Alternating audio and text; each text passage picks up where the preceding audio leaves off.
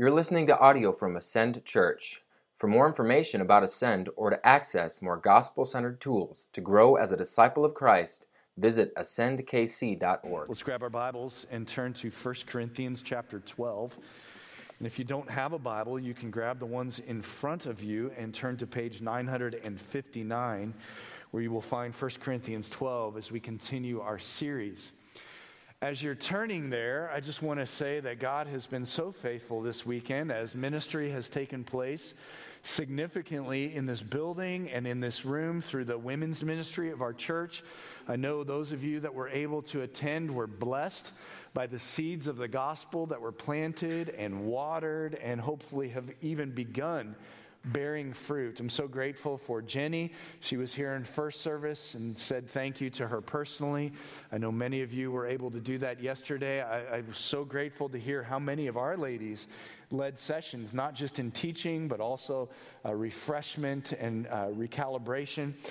Just so grateful for what God is doing in our church, and just pray that you all were blessed by that, ladies. And I'm so grateful for Maggie and Gina and their team that spent so much time preparing, leading up to this, spent so much time this last week decorating and getting everything set up. And I just pray that they have been encouraged as well.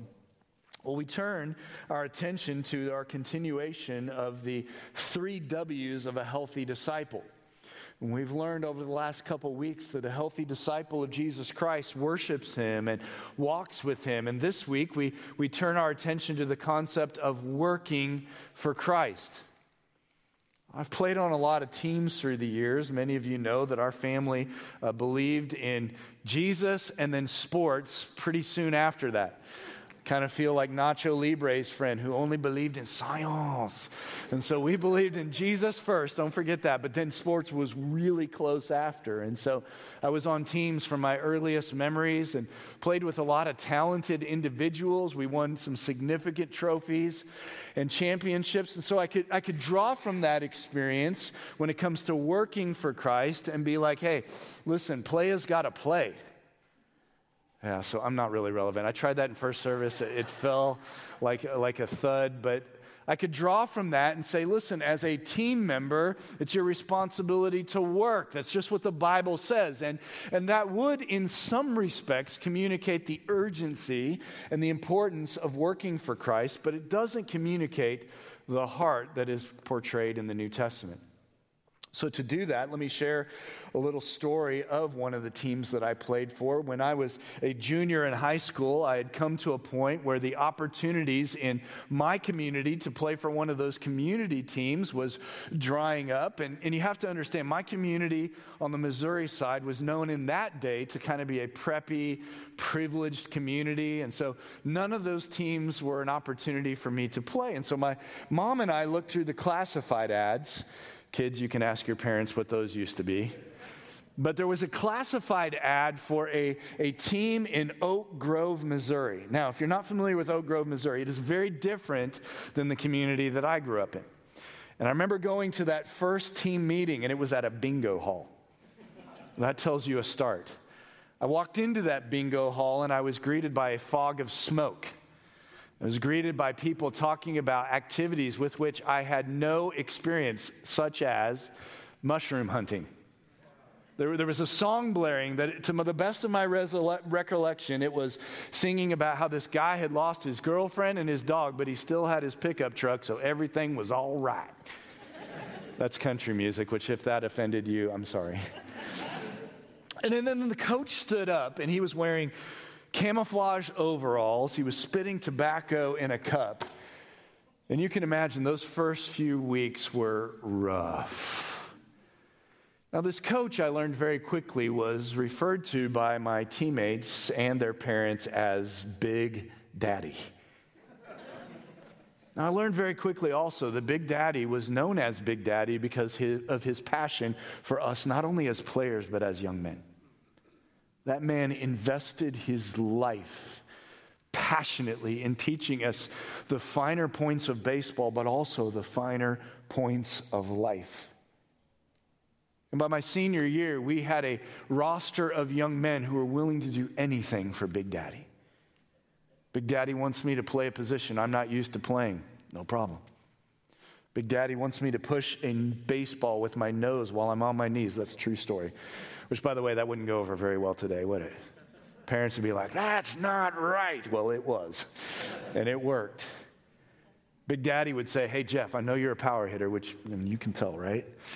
I want to swing for the fences. And he would say, you're supposed to bunt. And I'd be like, that's fine, coach.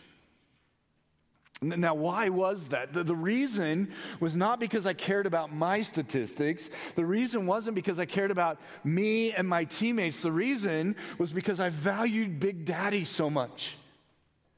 Whatever he told me to do, I knew because of his love for me that it was in my best interest. It was in our team's best interest. And we, as a team, passionately wanted to bring Big Daddy his first state championship. And we did.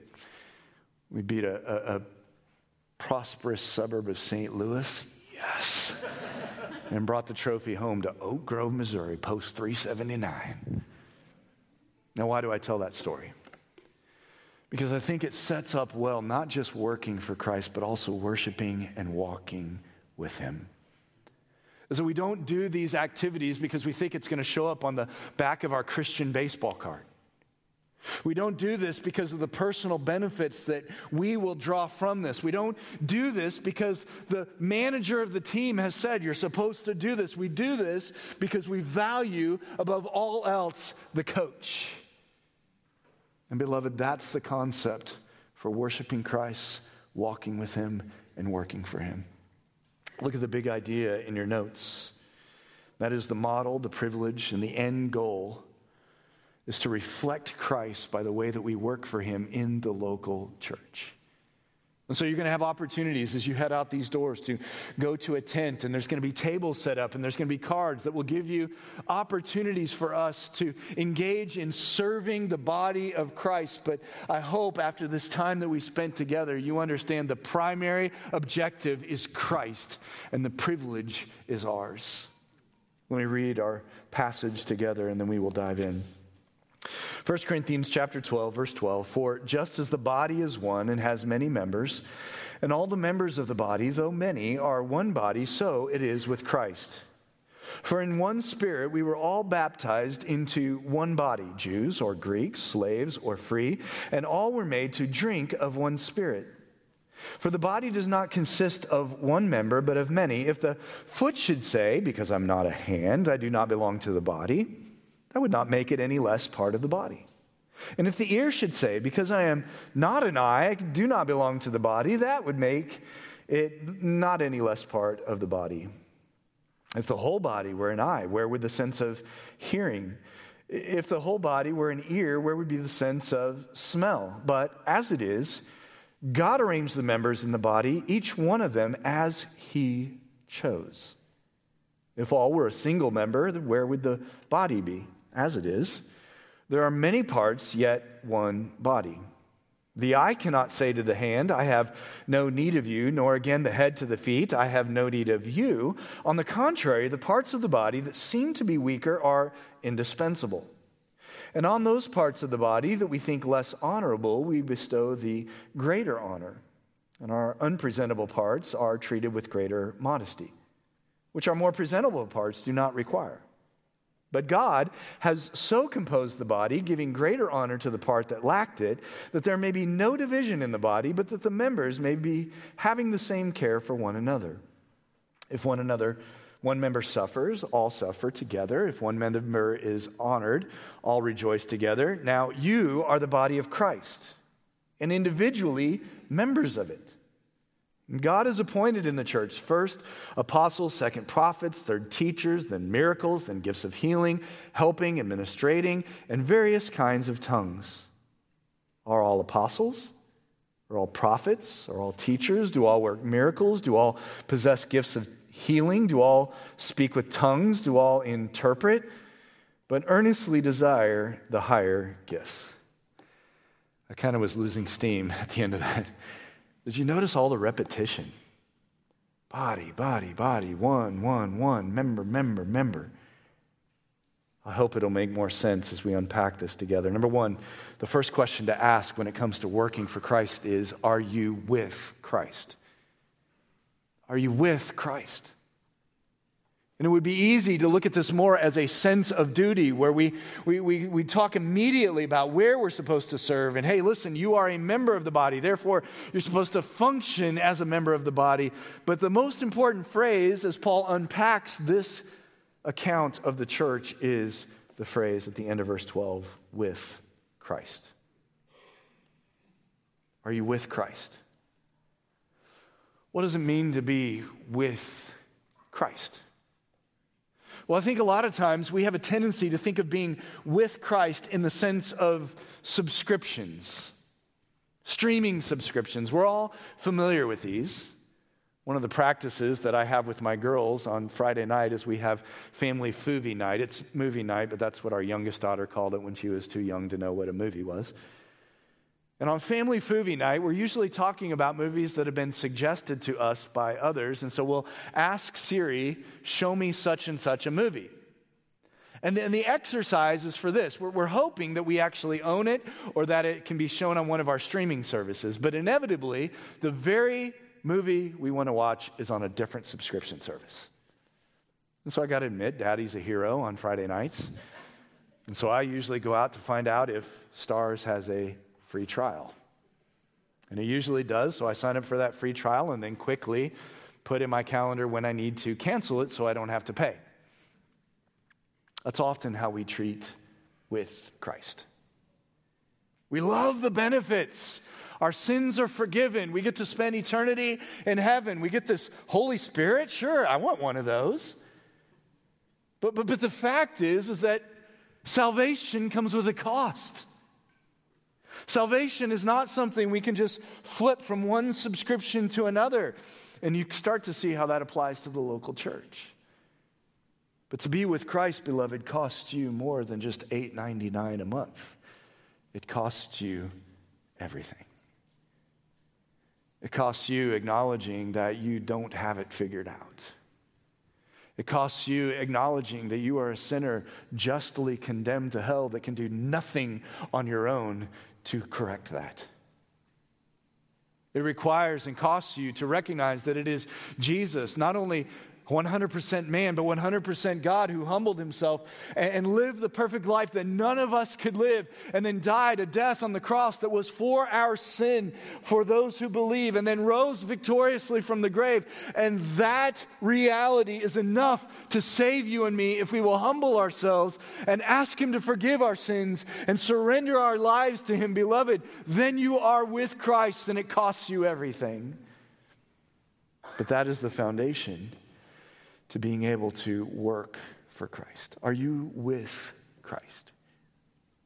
And see, if you are, then that changes your identity. Look at verse 12. For just as there is one, the body is one and has many members, all the members of the body, though many, are one body. See, if you are with Christ, then this applies to you. Then all of a sudden, what you thought was true about Christianity, what you want to be true about Christianity, now must align with what God says is Christianity. And what God says is Christianity, listen to this, is not just that you get to live this social media Christianity, I'm on an island, it means what I want it to mean. Now, if you are truly a Christian, it is intended to be lived out in the local church. That's what it means to be with Christ. And your identity is no longer your identity. Look at what it says in verse 13. For in one spirit, we are not Jews or Greeks anymore. We are not slaves or free anymore. Now, understand the point that Paul is making here. He's not saying that Jews no longer become ethnic Jews. He's not saying that slaves, as soon as you give your life to Christ, are now free. He's saying that those identities are not your ultimate identity. See, this is important for us to understand. Paul talks about this in 1 Corinthians 6. Whatever you were before you came to Christ, as long as it doesn't violate Christ's standards, remain that. Your identity remains who you were before you came to Christ, but it is now superseded with your ultimate identity, which is Christ. So when you walk into this room, just look around you right now and see the diversity. There's people from different walks of life. There's people with different skill sets. There's people with different social statuses. There's people that are different genders. But the fact is that all of that is superseded by our identity, which is Christ. And that puts us on the foundational mindset to approach the local church. Now, how can that happen? That can only happen by what it says in verse 13. One Spirit. See, we live in an era where diversity is celebrated, don't we? You do you, I'll do me. Let's just agree to disagree. Whatever your intersectional identity is, that's what gives you weight in this culture in which we live. But the fact of the matter is that God says diversity remains, but it now has a different purpose. See, the diversity that we have in our culture is a very self-centered, prideful diversity. It is intended to be able to give me an excuse for my responses. It is intended to be able to be pain from the past that excuses me from the accountability that others have. It is a diversity that is self-centered, but the gospel says, keep your diversity, but redeem it. The diversity that is found in the body of Christ is celebrating diversity by investing in others. Would you write that down? The gospel says, celebrate your diversity by investing in others. Celebrate your diversity by advancing the gospel in other people's lives. Because at the end of the day, it all boils down to this one fact. It is all for the glory of Christ. Amen? But we can't do this on our own. Listen to what Paul says in 2 Corinthians 5:14 and 15. He died so that those who live might no longer live for themselves, but for him. Beloved, one of the greatest applications of loving Christ is engaging in the local church. Because this is a community that most of us would not choose for ourselves. Most of us would not necessarily choose to be family members with everybody in this room. We wouldn't necessarily choose to hang out with everybody in this room, but in Christ, that changes everything. And so it doesn't matter the color of our skin. It doesn't matter the experiences of our past. It doesn't matter the education. It doesn't matter the size of our bank account. What matters most is that we are in Christ. And that puts us at the right start. Now, how do we experience this? Well, we experience it through the Spirit. He gives two analogies in verse 13, through being baptized into one body and drinking of the Spirit. Now, what does this mean? A lot of controversy over these phrases. Entire denominations and movements that have held on to these phrases meaning something. But I would submit to you that you have to look at the phrases and see how Paul uses them elsewhere to be able to understand what he's saying. See, listen, beloved, we don't read God's word imposing our experiences and our understanding upon it. We receive what it actually says in context, and that shapes our definitions and our expectations. And I think when you do, and you compare how Paul uses these phrases, Paul is simply using analogy to communicate a point. He's not talking about a second baptism that happens after you get saved, that somehow like a video game gives you access to a whole new layer of tools. He's not talking about some experience of drinking one Spirit. It's through prayer or it's through some charismatic gift. That's not what he's saying here. He's using these analogies to help us understand that we've got to be all in with the Spirit. That when we come to Jesus Christ, just like Jesus said in John 6, you eat my flesh, you drink my blood. He wasn't talking about something literal. He's talking about being all in. And what Paul is saying here is that we must be completely washed by the Holy Spirit. We must be nourished by the Holy Spirit. And when we do, guess what? We are transformed, and the very fleshly tendencies that we have to be self-focused and prideful in our diversity take a back seat to others in the gospel. That's foundational. Are you with Christ? Number 2, then your diversity has purpose. Then your diversity has purpose. Listen to the absurdity of these statements. For the body does not consist of one member, but of many. If the foot should say, because I am not a hand, I do not belong to the body, that would not make it any less part of the body. And if the ear should say, because I am not an eye, I do not belong to the body, that would not make it any less part of the body. Which, by the way, every time this passage says body, you can just put out to the side local church. That's the point that Paul is making here. Is that when we come together as a local church, this is how we are supposed to think. This is how we are supposed to speak. This is how we are supposed to live. And he's drawing a physical absurdity as the reality to communicate the absurdity of a follower of Christ saying, well, I'm not going to be part of the body. I'm not going to be part of the local church. That is just absurd as a foot hopping around on its own. Your diversity, beloved, has a purpose. Paul is saying diversity, yes. Celebrate diversity.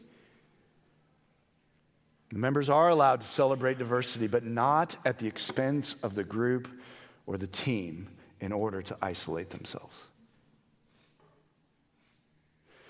I got to tell you, I struggle with this. I struggle with this as a Christian. I struggle with this as a pastor. See, that most contexts in life, if somebody makes you upset, you just leave or you no longer talk to them. In most clubs or organizations, if something makes you upset, you can give it some time, but then you can say, I don't want to be a part of that anymore. If all of a sudden Star sends you an email to say that Friday your $8.99 subscription starts, I can say, nope, trial, I'm done. But not the body of Christ. Not the local church. Does that mean you can never leave the local church? No, there's a time to leave the local church, but I think we as Christians use that card way too quickly. All of a sudden, somebody has offended us, and we take our gifts and go play somewhere else. All of a sudden, the pastor says something in the service, and all of a sudden, I didn't like that. I'm going to go somewhere else. Small group, you know what? There's no chemistry here. I'm going to try something else. It's not the point of the New Testament church. If you follow the logic in Christ, if you are with Christ, the Spirit has transformed you. You have different eyes. You have different expectations. You have different standards. You have different tools at your disposal. So now what's hard for us and frankly impossible for us to do naturally in our flesh now can be done because our diversity has purpose. Number 3. The purpose is for functioning as a body. It's for functioning as a body. Paul gives rhetorical questions here, and the rhetorical questions are not the point. He talks about if the whole body was an eye, where would the sense of hearing be? If the body was an ear, where would the sense of taste be? And those are absurd rhetorical questions. We all understand that. It's not how a body functions. But the very nature of being a foot is identified and illustrated by the function the foot has in conjunction with the body. A foot is of no value if it is not functioning with the body. That's the point that Paul is making here. But I want you to see something even before we unpack this more. Look at verse 18. But as it is, God arranged the members as he chose. Friends, listen, that is an important lens for us to wear as you consider Ascend Church your home.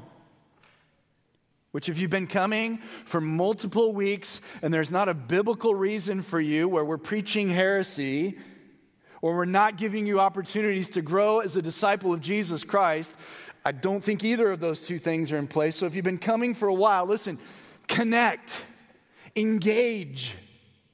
Because God has placed you here. That puts us in the proper mindset. This is not just you as a consumer thinking, you know what, I like the style of this church. The people seem nice. I like the coffee. I think I'll keep coming.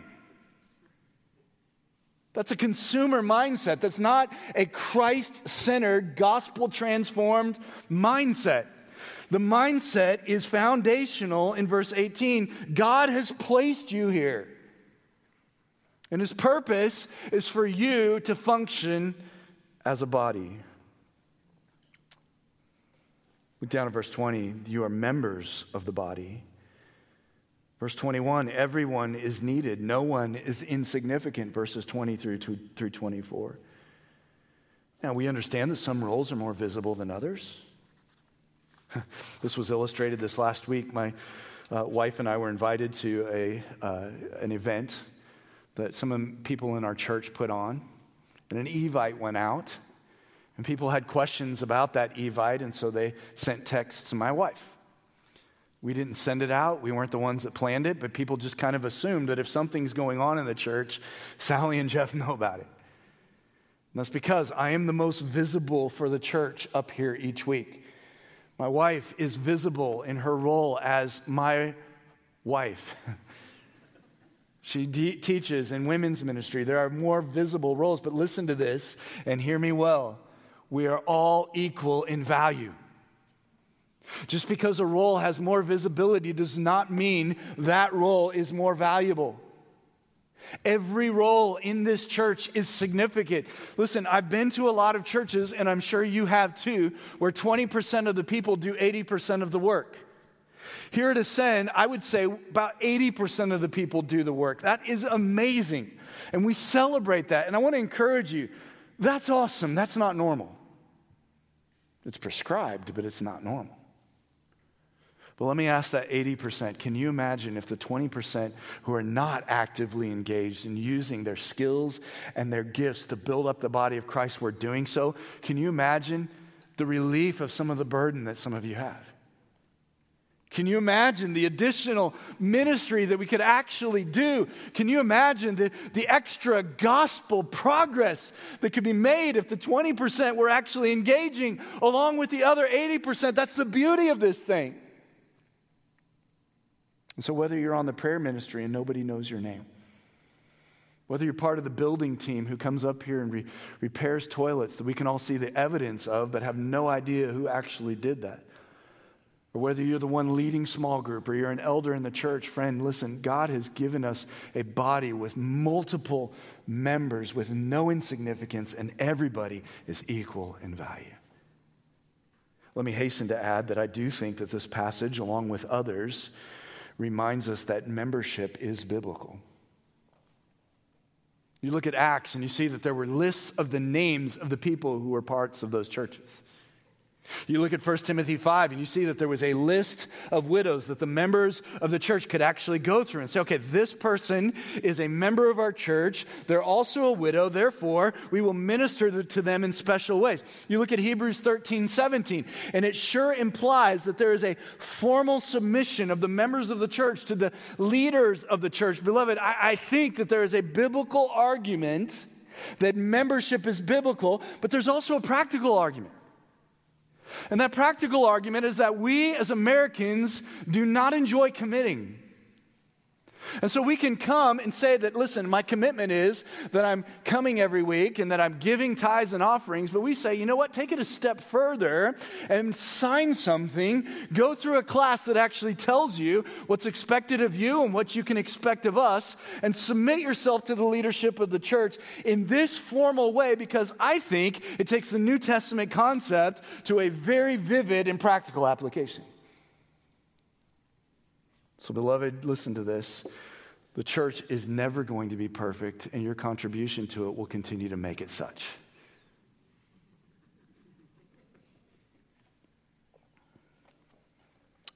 When the body suffers, a member suffers, all suffer.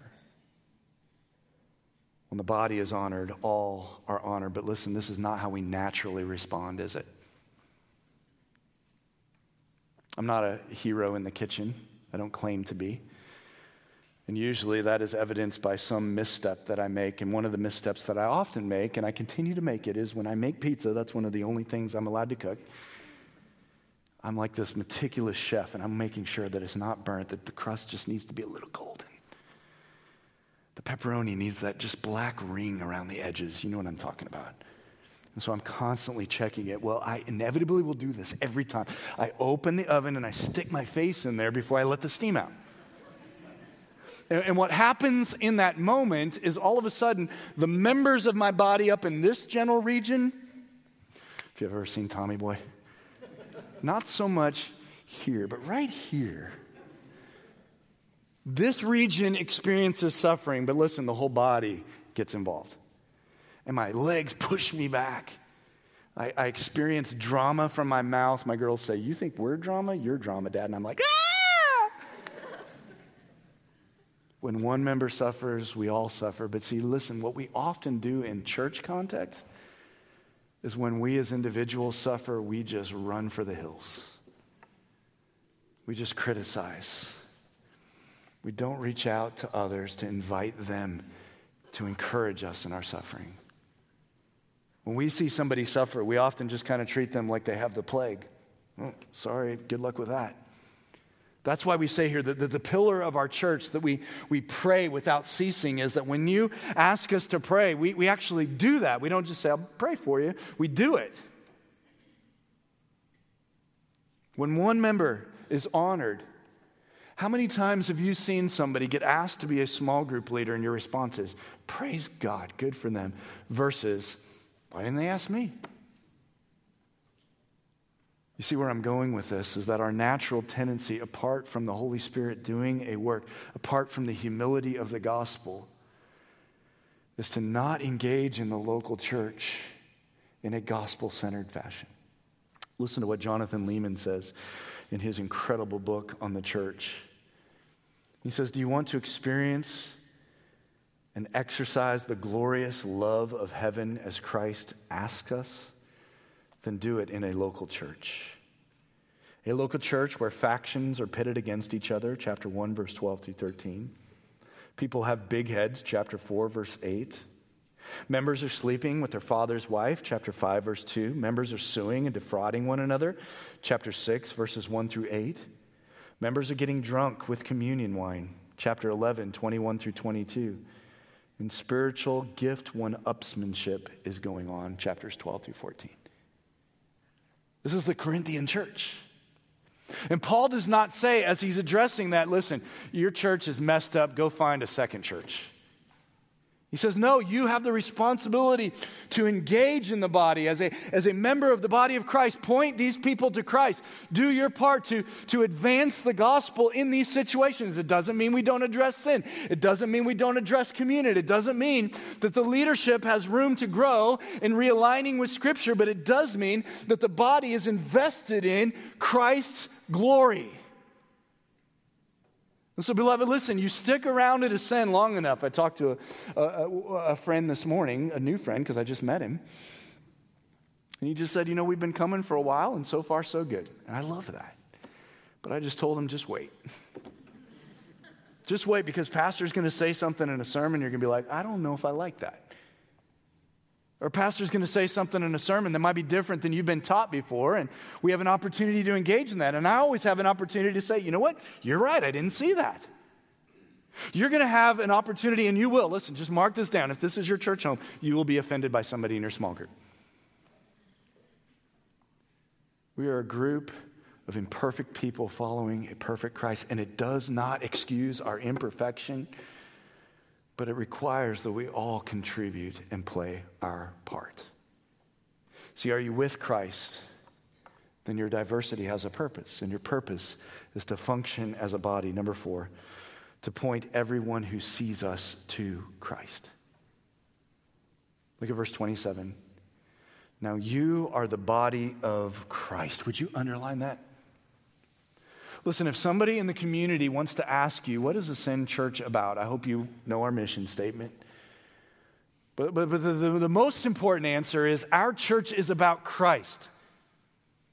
Now, hopefully they'll give you opportunity to explain what that means, because just about any church would say, well, yeah, Christ is important. But the Christ of Scripture is what drives us. The Christ of not just Jesus from Matthew to Luke, but Jesus from Genesis to Revelation and everything in between. That's what drives us. That's what constrains us. That's what motivates us. And so if anybody would look at our church and say, yeah, I see, they're about Christ, glory to God, amen?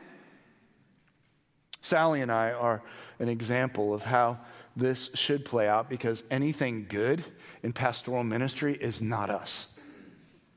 I've shared with you so many times, if I was to look at all of the career opportunities when I was a little kid, pastor would have been below garbage collector. I would have had no interest in being a pastor, and yet this is what God has called me to do. And it's been a journey of 11 years, moving me from horizontal expectations of a career to a vertical understanding of a career. And guess what? I love being a pastor now. I love what God is doing in this church. I love what God is doing through this broken vessel of clay. But listen, Sally and I do not come from ministry pedigree. We don't come from a long list of generational pastors or pastors' wives. Most of what we do here is like, oh man, I don't know what to do. Let's pray about it. Let's seek counsel. Let's look at God's word. That's what we do. And sometimes it works, sometimes it doesn't. And so what I want to put on display is that anything in this church is not about Jeff. It's about Christ. Our elders are amazing. We'll have an opportunity to celebrate one of them at the end of the service. But they are feet of clay. We're all trying to figure this thing out as well. I like to call our 11-year experience here as an 11-year experiment. Okay, what does God's word say? What do other godly churches do? Well, let's try that. And so that does not excuse our imperfection. That does not excuse if there's sin in our lives. But it does remind us that this church, this Ascend Church, is about Christ. And so please contribute to that with us. But then it also involves our individual responsibility. Look at verse 27. Yes, you are the body of Christ, but you are also individually members of it. You have a responsibility. You have a role to play, and he unpacks his own context for the Corinthians. Verse 28, God is appointed in the church first apostles, second prophets, third teachers, which, by the way, I don't have time to get into this, but I've shared with this many times that I think we have to see the entire New Testament when we see offices like this. And as I said, this is controversial, and there are denominations that are built on leaders who are called apostles and people who are called prophets. But I think if you look at the New Testament and you see the role that those offices played, you would see that they're not needed today. Write down Ephesians 2:20. You can look at it later. Christ's church is built upon the foundation of the apostles and the prophets. And listen, as we look at the completion of Scripture, as we look at the apostles, the 12 apostles who died, that was the foundation. Their foundation is the Word. The foundation is their teaching. And we can build on that foundation now. We don't need more foundation. He goes on to say that there are also miracles and gifts of healing, and these are those sign gifts that were responsible and needed in the transition of Acts. Tongues at the end of this list is another example of this. And again, if you're only looking at this, then you would say, well, look, Pastor, it's supposed to be for us today, but look at the entire New Testament. Look at the purpose that those gifts played, and those purposes are no longer needed today. We don't need our message authenticated by signs and wonders. Our message is authenticated by the Word of God. We don't need the Holy Spirit speaking to us audibly with something new anymore. Why? Because that message is authenticated by God and His Word. And so we have to understand the original context, but when we do, we see that these foundational and transitional offices and gifts played their role. They're no longer in play, but as we look at the rest of the New Testament, these gifts are helping, administrating. Verses 1 through 11 give us more gifts. Romans chapter 13 gives us more gifts, or I think it's chapter 12. There are gifts that continue on today that are given to each one of us. Each one of you, if you are a follower of Christ, Ephesians 4 says, we're given a specific measurement of gifts by Christ Himself for the purpose of building up the local church. That's where that giftedness is intended to play out. Not in the community, not in your neighborhoods. That's where evangelism takes place. Your giftedness is intended to play out in the local church. What is the purpose? Well, it's actually implied in verse 30. 29 and 30, are all apostles? Are all prophets? Are all teachers? Do all work miracles? Do all possess gifts of healing? Do all speak with tongues? Do all interpret? And the implied expected answer is no, no, no, no, no. There's a variety of gifts. Each one is uniquely gifted by the Christ of the universe and placed in this church for this time to build up his church so that this church more brilliantly reflects Christ than if you were not here and not engaging your gifts. What a privilege that is. But then I love verse 31 because I think it comes all together with this. But earnestly desire the higher gifts. It's a little complicated. What is Paul saying? Is Paul saying that, listen, y'all are in the minors who are doing, these behind the scenes gifts? Earnestly desire to get called up to the majors. Get called up to teaching. Get called up to eldership. Get called up to those visible roles and gifted areas of the church. And what Paul's saying here is he's saying, no, don't desire these gifts for yourself. Desire that they function in a way that brings glory to Christ. And that's important because Paul understood the dark side of diversity, just like Solomon did in Ecclesiastes 5. Solomon understood the dark side of worship, the dark side of a people that follow after God. What is that dark side? Well, how many times have you seen people who are teachers fall into pride? How many times have you seen people with the gift of exhortation or discernment fall into the temptation of impatience? I see this on social media a lot. I don't hardly ever engage with social media, mostly because I don't think I'm gifted in what I'm about to tell you. But the one that I'd like to highlight is a man named Owen Strachan. If you've never heard of him, his last name is spelled like Strachan, but somehow I think his family decided it's Strachan. Owen Strachan has written a book called Christianity and Wokeness. I highly, highly, highly, highly, highly, highly, you get it? Recommend. He is an amazing theologian who can process the social and hot topic buttons that are going on in our society and run them through the grid of scripture and theology. And that man is incredibly gracious. One time that you desire to build up the courage and you post something that's biblical on social media, just wait for the comments. And boom, do they happen. And they are vicious. And you know what Owen does? He does an amazing job responding with truth. Oh man, does he bring the truth. But with grace. With patience. Not everybody who has the gift of exhortation and the gift of discernment resists the temptation for impatience. How about hospitality and mercy? Often the people who are most hospitable and so merciful struggle with saying the hard things, don't they? Man, they are great with putting out the food spread, but man, if they see something that, that's not right, well, here, have some chicken. The point that I'm trying to make is that we are diverse. This group is diverse. We're intended to be that way. We have a variety of experiences, skills, and gifts. Paul is saying here is don't forget, despite all of our diversity, despite all of our variety, despite the different visibility of roles and gifts, desire that Christ is glorified.